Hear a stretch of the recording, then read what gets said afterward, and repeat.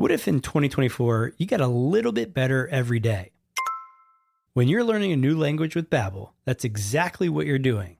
And if Babbel can help you start speaking a new language in just 3 weeks, imagine what you could do in a full year. Be a better you in 2024 with Babbel, the science-backed language learning app that actually works. Don't pay hundreds of dollars for private tutors or waste hours on apps that don't really help you speak the language. Babbel's quick 10-minute lessons are handcrafted by over 200 language experts to help you start speaking a new language in as little as 3 weeks. Babbel's convenient courses are helping me learn real-life conversation skills in Spanish. It's getting so easy to learn how to order food, ask for directions, or speak to merchants. Studies from Yale, Michigan State University, and others continue to prove Babbel is better. One study found that using Babbel for 15 hours is equivalent to a full semester at college. Babbel has over 16 million subscriptions sold. Plus, all of Babbel's 14 award-winning language courses are backed by their 20-day money-back guarantee. Here's a special limited-time deal for our listeners. Right now, get 55% off your Babbel subscription, but only for our listeners at babbel.com/SPP. That's right. Get 55% off at babbel.com/SPP. That's spelled BABBEL.com/SPP. Rules and restrictions may apply. Dreaming of a better sleep? Tossing and turning is not your destiny. And Ollie is here to help. Ollie invites you to sink into sweet, sweet slumber to improve your mental and physical health and overall wellness. More than just melatonin, Ollie's ingredients help you unwind your mind for a delightfully dreamy drift off. Sleep is on the way at Ollie.com. That's OLLY.com. A podcast where we talk to smart people, but not necessarily done by smart people. That is an awesome question. This one goes down probably on one of my top 5. Hey, I like nutrition. I like to eat food. This is the coolest thing ever. We're going to do this forever. I wish I paid more attention in that class. You know, I'm going to be honest, I don't understand that. As a man, I don't get it. Welcome to smartpeoplepodcast.com. Hello and welcome to Smart People Podcast, conversations that satisfy your curious mind. Chris Stemp here. Thanks for tuning in. I got to tell you, this podcast is a labor of love because right now my newborn is screaming in the other room. My other kids are running up and down the hallway because, you know, it's nighttime and that's what they like to do right before bed. And all I need is like 3 minutes of peace and quiet to record this intro. And we'll see how it goes. Anyways, this week on the show, we're talking about the pandemic. You know, that thing that disrupted all of our lives for years, that all of a sudden seemingly is in the rearview mirror.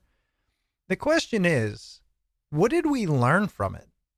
Or even better, what will we do differently going forward? That was a question I had on my mind. So I reached out to authors of the new book called The Big Fail: What the Pandemic Revealed About Who America Protects and Who It Leaves Behind. In this episode, we are talking with Joe Nocera. And Joe is a columnist for the Free Press.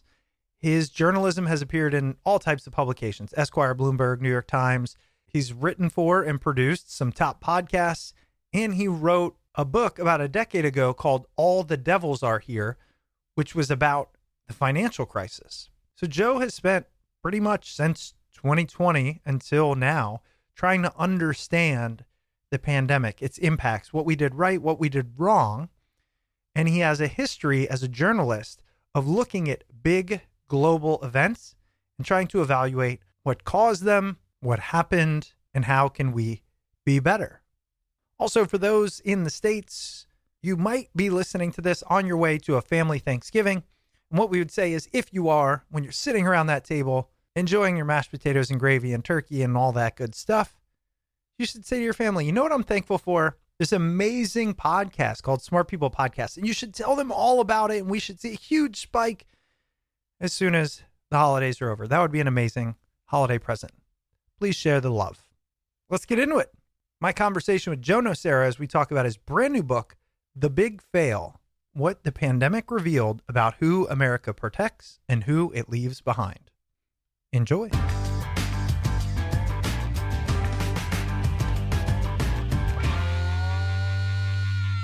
I got your book here, The Big Fail, and I got to start off right out of the gate because I like to come out hot.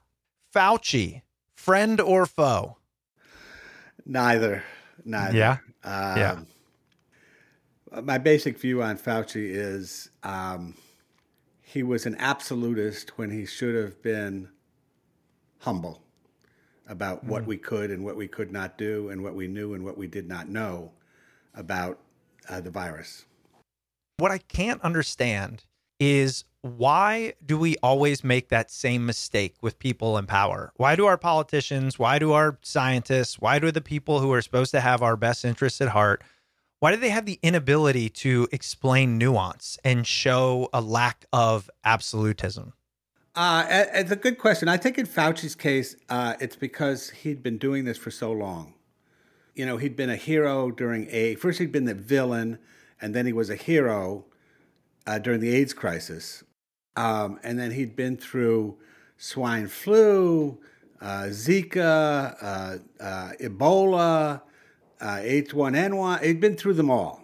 Yeah. So, you know, this was a different kind of virus that affected people in a different way. And I think that he thought that his read on what should and should not be done was the right one, and that he'd been doing this for so long, he knew best. And in fact, we as a country would have been far better off if he had said, for instance, when he said, you don't have to wear masks very early on, if he'd said instead, look, we don't really know yet if masks are going to help or not. But right now, we don't have enough of them, so we got to preserve the ones we have for our healthcare workers. And then let's see as we proceed, you know, and then there's all kinds of things like that along the way. And that, you know, it caused people eventually to stop trusting the government. And I think, I'm not blaming this solely on Fauci, but to be sure. But I think it wound up harming our ability to mitigate the pandemic because people just started, at a certain point, they started to let the public health advice go in one ear and out the other. I actually wrote down a quote from the book. You say, if we use the term pandemic, people are going to freak out. Somebody's a high-ranking official. And I feel like that's one of the frustrations with people is that the government's place to determine, you know, how we will behave if they give us honest information. Yeah, and I think along with that is the fact that they didn't really take human behavior into account until it was too late. In other words, what were these mitigation measures? What was a lockdown? What was masks? What was social distancing? What was shutting down sports arena? How is it going to cause people to react and to behave? And they didn't think a lot about that. And so, you know, what happens let's get into 2021 or so, and you know, people stop wearing masks on the subway, and then they don't get sick, and so they start to think, what do these guys know? They're not telling me. You know, my experience as a human is different from what the CDC is telling me I need to do to stay alive. So why should I listen to anything they say? And then the negative implication of that being, again, applying the same logic to everything. And therefore, the problem we get into when trying to understand something that we didn't understand. Right. And still don't understand in many ways. I mean, we don't, why did it come in waves? Why was one part of the country hit and not another part? And then it would switch around. Why did all of that happen? We don't know. To this day, we don't know. Well, and that actually brings me to a question I had. You've mentioned it a couple times thus far. You start the book talking about masks. Can you answer the question even today, if they're helpful?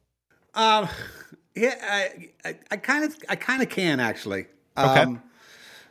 I was talking to Michael Osterholm about this. He's a very prominent University of Minnesota epidemiologist who was quoted a lot during the pandemic. And he basically said, if you have an N95 and you wear it properly, you're being protected. But, if you have a surgical mask and you go into a restaurant and you take the mask off to eat and then you put the mask back on, how have you been protected? So the real answer is that anyone can protect themselves on an individual level with a mask if they have the right mask and if they wear it properly. But 95% of the population is never going to do that. They're going to wear the mask under their nose, they're going to take it off sometimes, or they're going to wear a cloth mask that doesn't do any good. So on a society-wide basis, you definitely can say masks don't work. On an individual basis, you can say if you do it right, they do work. That makes perfect sense. Yeah, it does. So to zoom out a little bit, there's a couple places I want to start. I know that you and your co-author also wrote a book back in 2010, All the Devils Are Here, about the financial crisis. Right, and her name is Bethany McLean. Let's not forget that. She's an amazing journalist. Great. And you and Bethany, I know, work well together, and that's why you picked up this book together. My question is, to tackle the financial crisis of 2010 and then the pandemic a decade later, how frustrated do you get at our inability to learn from historical issues? Or do you think that we actually are good at reflecting on these big events? Well, we're terrible about reflecting on COVID, and we'll get to that in a minute.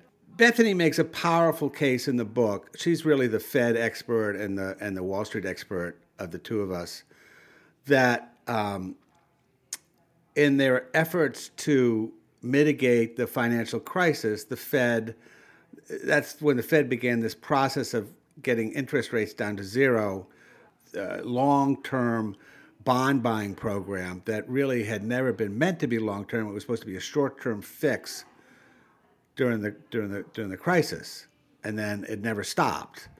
And Bethany's view is that this was a wild overreaction that it harmed us because it wound up giving us inflation, and it also caused a lot of deal making, private equity in particular, that wouldn't have happened because interest rates were so low. So the frustration was seeing them do something that helped in 2008, 2009, and then kind of failing to stop it when it was no longer necessary. The financial crisis also, though, did lead to a lot of legislation aimed at taming the banks, and as Bethany points out in the book, that was a good thing. But what it did was it caused so much of high level banking and trading and so on to be pushed to what she calls the shadow banking system, the hedge funds and so on that are unregulated. And so that really it's had a negative effect on the society because, the government doesn't really have much control over them or know what they're doing. And they have had several crises, including one leading up to COVID.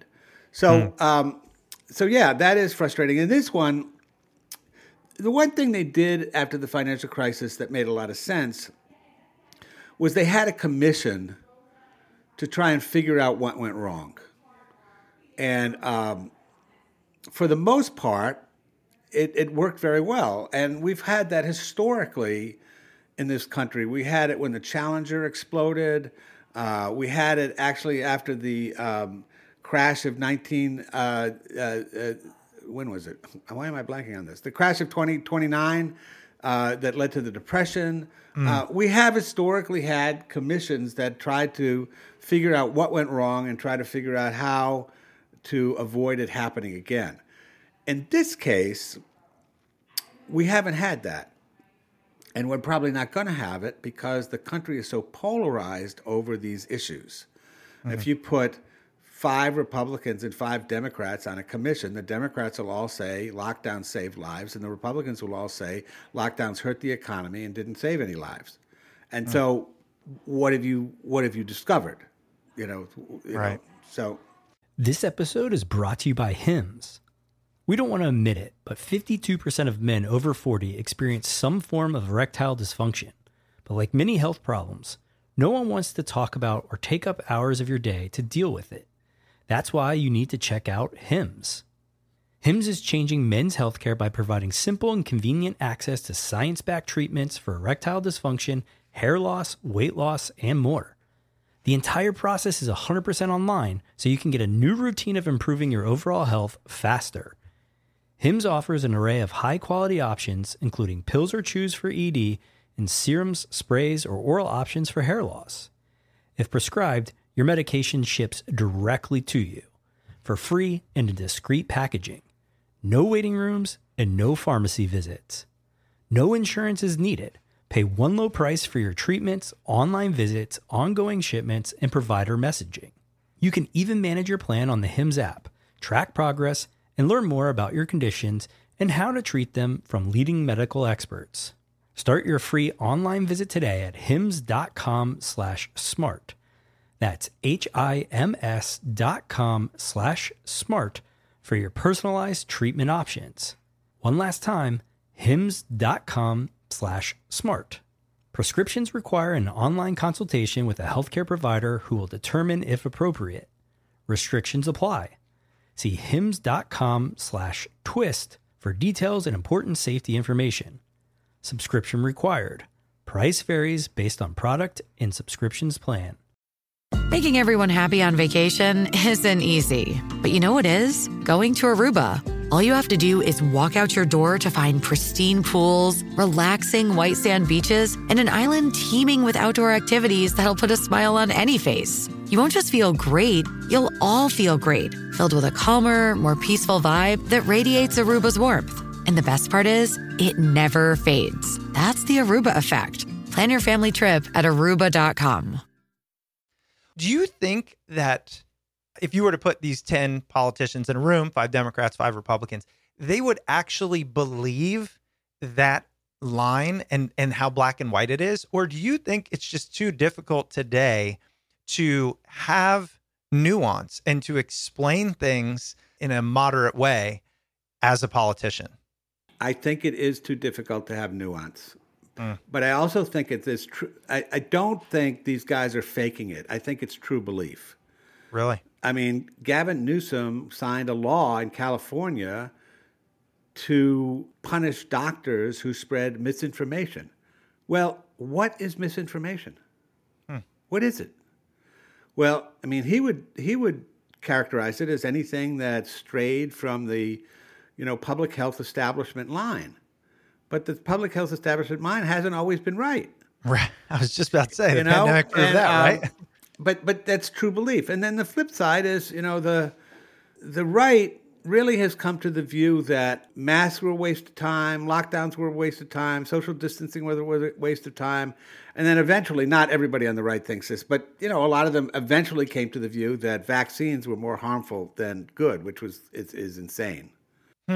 That's a bold statement. You genuinely think, from your perspective, many of them think that the vaccines are not just a waste of time, but a net negative? Oh, absolutely. They talk Really? about remember when that football player for the Bills collapsed? Remember that? Yes, I do. He basically had a heart attack on the field. Yep. So nobody knew then whether he had been vaccinated or not. Right. And yet immediately from the right, they said, oh, this is because he was vaccinated. He's had a heart attack because he has myocarditis or whatever you call right. it. I'm bad on that kind of name. Well, they had no idea. They had absolutely no idea. So, yes, there's no question that there's a very a Robert F. Kennedy Jr. type view that vaccines are harmful and that they're especially harmful to children.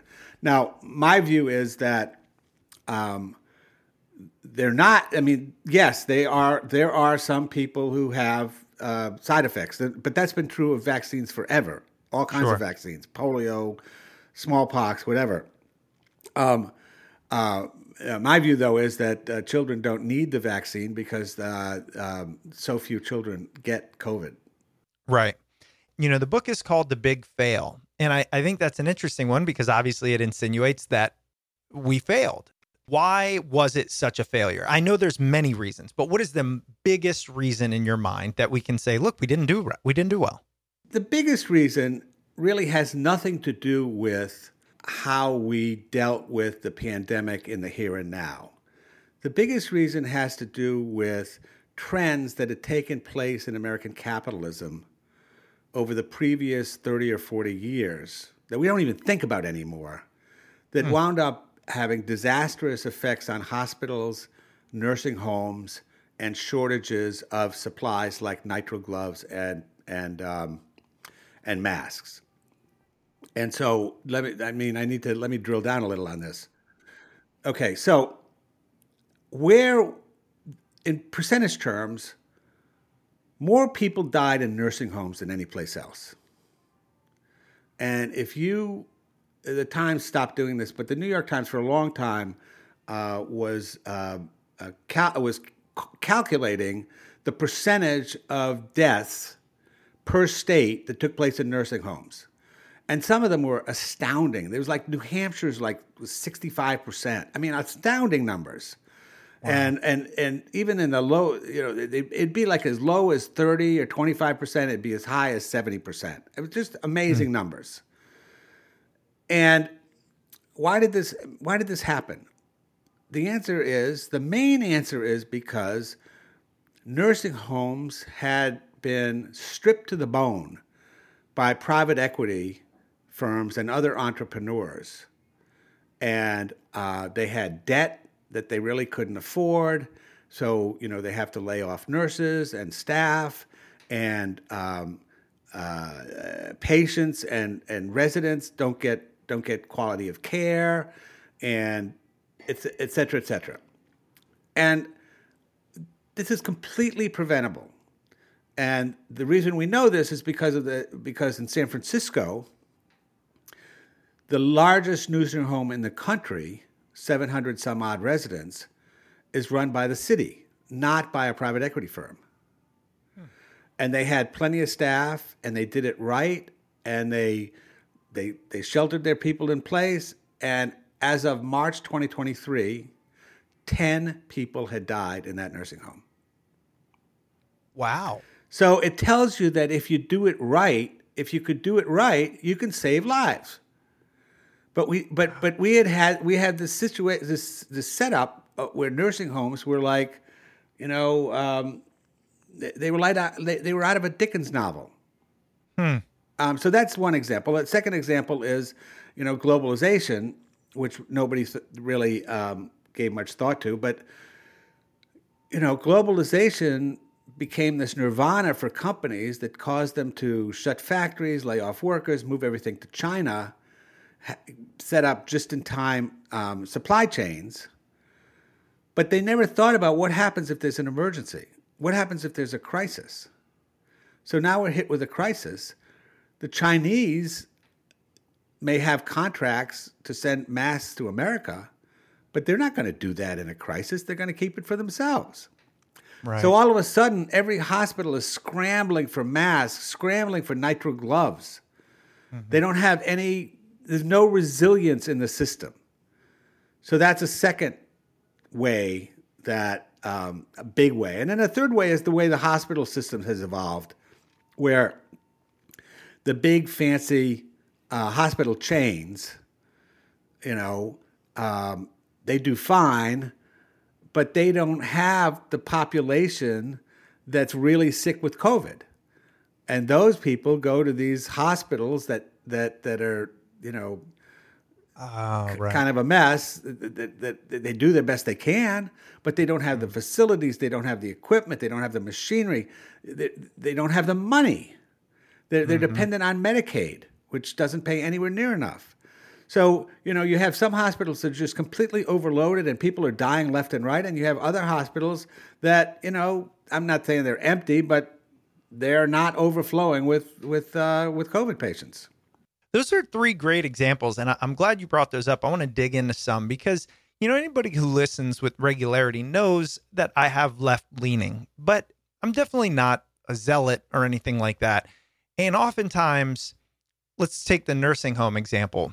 I get stuck in the middle because if it's not for capitalism, we don't get some of the innovation. I live near Washington, D.C. The government is highly wasteful and inefficient. So privatizing something versus making it public, I don't know. But in this instance, it worked. What made the difference there in the San Francisco one? They paid their staff enough so they didn't have a huge turnover, Okay. They were able to lock people down. They were able to take care of the patients. Wow. So the staff could be tested to see if they had COVID. They don't have COVID. They come in. They test. They test all the patients. They're not. One thing that happened as people would die in the other nursing homes, they would need to fill a bed to make money. Oh. And so somebody else would come in, new. They'd get sick or they'd spread it or whatever. And so in San Francisco, that didn't happen. It had a very stable population as well. So you're right about the government being inefficient. And the way I think about it is that in the case of nursing homes and hospitals, if you're going to have a private system, a capitalist system, you got to set the right rules. Right. You got to have rules about the number of staff. You got to have rules about what percentage of the revenue can be debt.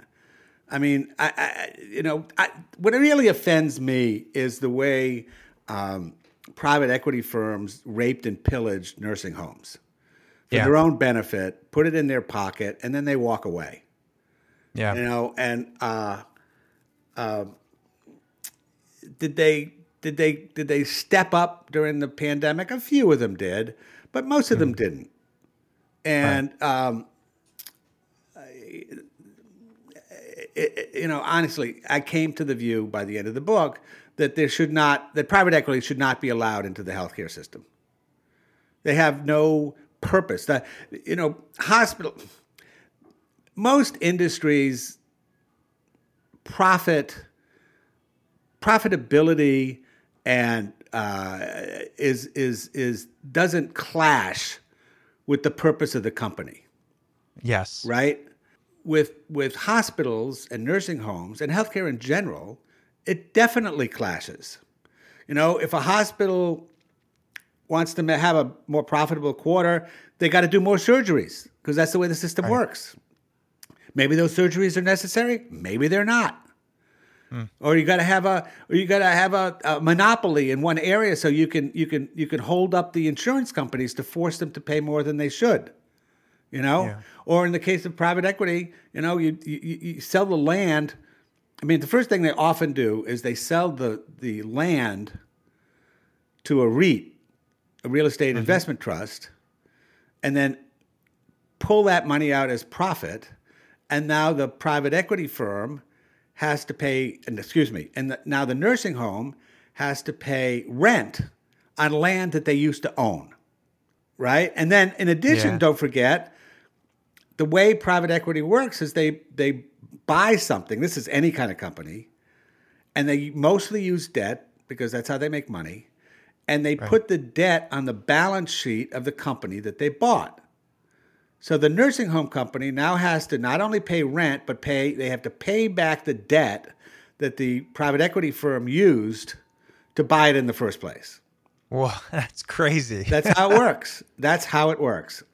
And when I was reading your book and I'm going through and you talk about the healthcare system, because it's not just nursing homes, but hospitals, as you mentioned, I just had a virtual appointment with the doctor. And she said, why didn't you go to your primary care physician for this? And I said, because I called him. They said it would take 3 weeks, which is absurd. And she goes, 3 weeks is nothing. I hear from people that can't get in for 3 months. And she explained to me, due to the pandemic, and this is why I'm telling this story, I'd love your perspective on it, that highly due to the pandemic, they also knew there was going to be a physician shortage prior to the pandemic. It's at a breaking point. Right. The nursing shortage is even worse, actually. Nurses, one thing that happened in the pandemic is that nurses just got ground down. They just, and this is the thing that's killed them. You're in a pandemic, right? So suddenly you can't do those extra surgeries, right? You can't make that extra money. Right. So what's their response? They start laying off nurses in the middle of a pandemic. Wow. That happened all over the country. All over the country. And it's just, it's another one of those things. They care about their bottom line, and patient care is secondary. They will never admit that, but it's true. And so, again, this gets to the big picture of why we failed was because we had a healthcare system that was not set up to succeed in an emergency. If you look at that, do you see do you see not just an end in sight, but this is going to happen again in some context? Will we take any of these lessons forward? I don't know. I think that in the case of globalization, things are actually changing, because it turns out in the end it wasn't just PPE and nitrile gloves that was short, but eventually we had a shortage of semiconductors. We had all kinds of shortages. I mean, really serious shortages of what's the drug? Adderall. We can't get any Adderall. There's a huge Adderall shortage in America. There's just all kinds of things like that. And what you are seeing is a lot of talk, at least, about pulling back a little bit on globalization so that we make more things at home. That's certainly something the Biden administration is pushing for. But the flip side of that, it means that things will cost a little more. Now, countries like Germany's a really good example. They accept that price, and in return, their workers have a lot more say than our workers do in how companies are run. They usually have the head of the union. Their unions are on the board of the companies and so on. So they have a different. They have a different system. Would the hospital system change? No, but the nursing home system might change. Here's the other thing, though. The next pandemic might not hit the elderly. It might hit children. Right, exactly. You just don't know. And, in this pandemic, it took a while for people to figure out that children were relatively safe from the pandemic. Even when they got it, most of the time it was asymptomatic. So, the influenza pandemich of the 1918, it killed kids, it killed middle-class people, it killed elderly people, middle-aged people, elderly people. It was indiscriminate. This pandemic was a lot more discriminating. The older you got, the more likely you were to go to the hospital or to die. The younger you were, the less likely, which gets into all these issues about how the public health establishment explained all this to the public, and the ramifications of that. This episode is brought to you by JLL. Get an insider view into the world of commercial real estate with JLL's podcast, Trends and Insights, the Future of Commercial Real Estate. Whether you're curious about making cities more sustainable, the evolution of office space, or AI opportunities, this podcast will help keep you a step ahead. Tune in for candid conversations with business leaders about the biggest trends impacting how we live, work, and play. Subscribe to Trends and Insights now at jll.com/podcast. This episode is brought to you by Visit Williamsburg. In Williamsburg, Virginia, there's never too much of a good thing. Whether you're a foodie, a golfer, a history buff, a shopaholic, an outdoor enthusiast, or a thrill seeker, you'll find what you came for here and more. So ask yourself, what is it you want? Discover Williamsburg and plan your trip at visitwilliamsburg.com. Well, and there's a couple of areas you highlight specifically, and we've talked about some. Another one you focus on is the education system and the impact it had on that. Tell us what you learned there.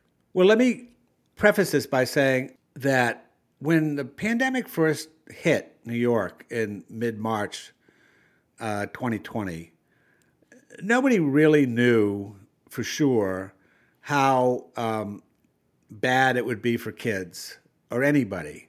So it made sense, really, to shut the schools down for a while, just get this all sorted out. But by the summer of 2020, it was pretty clear, and it became pretty clear that that children were largely unaffected, and that, I mean, it was geometric. I mean, the chances of an elderly person dying of COVID was like 1,000 times more than a 5-year-old. Mm-hmm. So, people started calling for schools to be reopened. Some people. This was, resisted mightily by the teachers union, and in the big cities like New York, Chicago, LA, they didn't open for a very long time. And this was incredibly damaging to disadvantaged kids who lived in public school. Who went to public school. They not only missed out on learning, but schools there were free meals that schools hand out. There were social aspects of school that are important for kids who lived in dangerous neighborhoods. Schools were a safe place to be. They had a lot of the failure to reopen schools was tragic. There are still like 300,000 kids nationwide who basically dropped out of school during COVID and have never rejoined the school system. Wow. That's a lot of kids. Mm-hmm. And for this, I believe at least part of the blame belongs to the public health establishment. This is where you were talking about nuance and the lack of nuance. This is where they should have been telegraphing loud and clear the distinction between an elderly person and a 5-year-old or a 6-year-old or a 10-year-old. And they should have been illustrating to parents what the risks were versus what the upside was of going to school. And, my ultimate view is that of all the things that went wrong during COVID, the closings of schools and the inability to reopen many of them for such a long time was just the single most tragic aspect of the whole thing. Yeah, and I think what you mentioned up front is important because I remember I've got young kids, and I had young kids, obviously, during the pandemic. And I remember thinking, I'm not sending them to school initially. I remember being absolutely terrified of the pandemic for them. But to your point, once we got that data, so it would have been the fall of 2020. Probably a little earlier than that, probably more like August or so. Yeah, there you go. Yeah, late summer, exactly when the school year was starting. We put my son into a private school that was in person, and he went all year. And I think this highlights two things, and I want to ask you. My wife is also a teacher, and so she went from the public school system to the private school system during this time. And how could we have dealt with this with teachers who were scared to go into work if they had issues? Did she teach in a private school system? She did, in person. Okay, so I had a very similar situation. I had a fourth grader in public school in New York City, and it was a shit show. March, April, May, June. And I can't blame the teacher. She had two little kids herself. She was trying to take care of. She couldn't. Exactly. She didn't have time to teach us. Nope. Teach them. So I put them in private school. All the teachers went every day. They all wore masks. They all had proper ventilation. They had cohorts, so no one in the 6th grade had any dealings with anybody in the 7th grade or the 5th grade. They were just, They were one cohort with their teachers were a cohort. And they did have some COVID, but very nothing to be worried about. Look, I think I don't think you should have forced teachers to come back, but I think you could have, for instance, in the private school system. I don't know if this happened with your kids, but it happened with mine. There were some kids whose parents didn't want them to go back in the classroom. So fine, they had Zoom. They did. They were part of the classroom. They were with all the other kids. It wasn't like what had happened in March and April. It's almost like they're sitting in the classroom. The teacher could call on them just like she could call on anybody with a computer, anybody else sitting in the room. Mm-hmm. So that's one thing. You could have done that with teachers. You could have allowed teachers to, you could have had a TV screen and the teacher could teach from there, and you could have had a young teacher's aide who could be in the classroom and help out. I mean, there are ways to do this if you think about it. Yeah. Instead of just saying, well, we have the system that we have and the teachers are scared and the parents are scared and the kids are scared, so no, we can't let them go back to school. It's a good point, and I think it highlights a lot about the lack of flexibility that happens there. And like you said, the impact that the schooling had. It also highlights, you talk about who we protect and who we leave behind. Right. You and I both just said we put our kids in private That's school. right. Now, That's right. Now I couldn't afford it. My wife's parents had to pay for it, but we still had the means. You mean this podcast doesn't make enough to pay for kids to be in private school? Yeah, man. If it did, it'd be a different world, right? But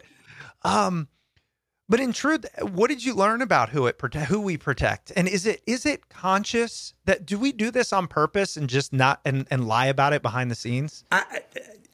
You say, is it conscious? A lot of it is not conscious, honestly. Think about yourself or people in your social class locking down. How are you able to do that? You've got Zoom, right? So you can do work. You got your computer. You can have Zoom drinks with your friends. Yep. Oh, by the way, where are you going to get those drinks? Somebody from DoorDash is going to bring them to you, right? And suppose you want to get, get some new clothes. So Amazon workers in the warehouse. And if you want a nice steak tonight, who's making those? Meat packers, where there was tons of COVID in the meatpacking industry. And, I hate to be cruel about this, but, the Zoom class felt so virtuous, locking down. Good point. And so contemptuous of people in Florida and other red states that poo-pooed lockdowns and closing their economy, shutting their economy. And they just felt, and yet what they didn't seem to notice, that's the right word, was that other people were not able to do what they were able to do and had to go to work to service them. Right. And so, how is that fit? So when you talk about who did it leave behind? Well, yeah, it left behind people who didn't have a lot of money. That's who it left behind. It left behind a lot of small business people who went out of business, small restaurateurs, a lot of people who got laid off. But, I will say the government did a pretty good job there of bolstering unemployment insurance. And, people seem to have enough money to buy GameStop and AMC. So they could have been too broke. It's true. No, it's true.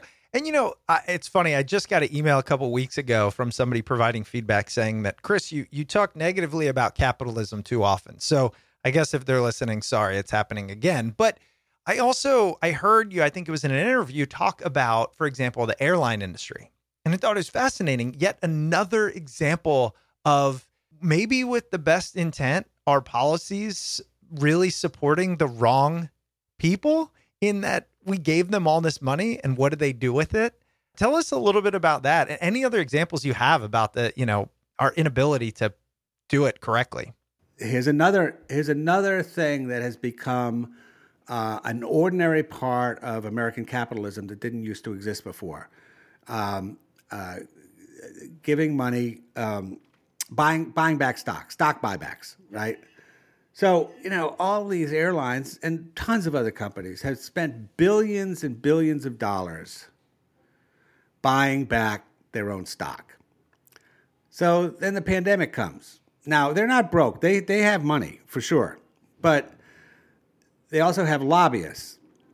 And Congress certainly doesn't want an airline to, run into financial trouble. So they're going to give the airlines tons of money. But they say to the airlines, you have to employ people. If we're going to give you this money, you have to employ people. So they put the people on the payroll. I don't know that there's that much for them to do, but they're on the payroll. The day those deals expire, they lay everybody off. And I don't know if the airlines did this, but there were a lot of companies that continued to do stock buybacks even during the pandemic. And they all sort of said, well, our employees come first. We're going to take care of our employees, yada, yada, yada. But they didn't. They're incapable. The thought pattern of a corporate executive is now so ingrained with maximizing shareholder value and, doing everything they can to boost the stock at the expense of just about anything else.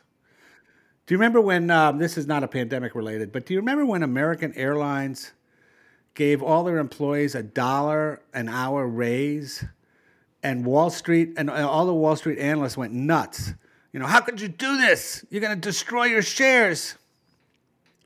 The worst part of it, I'm pro-cap. I mean, I am a capitalist. I've been covering business for 40 plus years. It's in my blood. I like businessmen. I don't think it's all a big conspiracy like a lot of lefties do. Sure. But man, it's just it's hard to watch. Don't you think it can just be done slightly differently? I don't see why certain things aren't easy to fix. Well, I don't get it. They are easy to fix, but you almost inevitably need Congress to pass a law. And our congressional system is so up that, they're so dependent on corporate money that corporations really have the ability to squash almost anything. Look how long various Congress people have been trying to get rid of, where they pay less taxes because everything's considered a capital gain. People have been trying to get rid of this forever, so that if you're in Wall Street, if you're in private equity, if you're in a hedge fund, you pay the same tax rate as everybody else. They've never been able to get it to pass. It's crazy, and they just have this, corporate money just speaks too loudly. Yeah, it does. Well, listen, Joe, I know we don't have much time left. And one of the reasons I want to have you on is it's kind of crazy how far in the rear view, in my mind, the pandemic is already. Yeah. How fast it came up. I still remember getting my first vaccination and I teared up because I remember thinking, I think I get some of my life back. Like, I remember eating Thanksgiving dinner outside in the freezing cold with my parents because we had little kids and my parents are older and things like that. It just was such an important time in history, and yet I feel like it's now gone. And so I wanted to see, what do you want the general person to take away from the pandemic and the work you did on it? Well, before we go to that, I want to just make a comment on what you just said. Of course, it's not gone. But of course. But it's been normalized. There you go. Now, is that bad or is it good? That's a hard thing to answer. Ultimately, humans normalize everything. London was normalized during the Blitz eventually, right? People just got used to it. I mean, that's what we do as people. So I think that if there were another pandemic, I think we would treat it very differently. I think unless it was killing like 20% of the population, I think we would deal with it in a less panicky way. Now, whether that's good or bad, I tend to think it's good, but that's me. Your question, however, was, what would you want people to take away, given that for many it's in the rearview mirror and we have accepted it and integrated it? Well, I think the main thing that I would want people to take away is how sad it is that we were so polarized that we could never discuss what worked and what didn't. We could never listen to each other about, did the vaccines work? What was the rate of problems? Have respect for each other's decisions instead of, seeing people on the beach in Jacksonville and saying, hashtag Florida morons. And the people in Florida and other red states feeling equally contemptuous of people in the blue states, saying, why are they locking down? Why do they have a mask? They're such idiots. Yeah.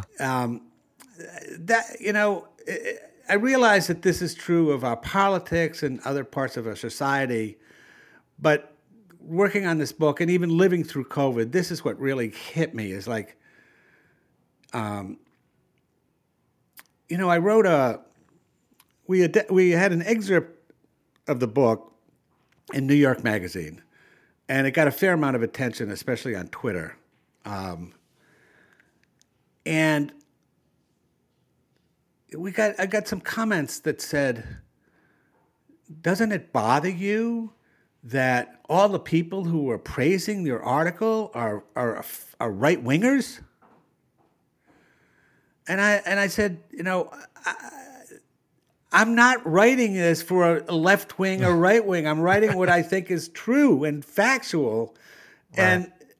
And we shouldn't be putting this in buckets. Bethany was on Twitter fairly early on during the pandemic saying things that were clearly skeptical of the conventional wisdom. Mm-hmm. And people would come up to her and say, I didn't know you were a Trumper. Wow. And she said, what makes you think I'm a Trumper? She said, because you're skeptical of lockdowns. No. You should be able to have these discussions without it being part of our polarized culture. Between, say, a Florida and a California, I think represent opposite approaches to the pandemic. Could you say history will define a winner? Was there a winner? Was there a better way to approach it? Well, if you adjust for age, which you have to do, because Florida had 21% of Florida's population is over 65, and only 15% of California is over 65. If you adjust for that, they came up pretty much the same. Wow. California slightly better, but Florida made trade-offs that they were happy with. In other words, that's what I was going to say. The Florida economically, the Florida economy was much better, and I know a lot of people from New York who went to Florida during the pandemic because they wanted that openness. So it's possible to say if they have equal outcomes in terms of mortality rates, and Florida's economy was better, then maybe we are saying Florida made the better decisions. Maybe we are.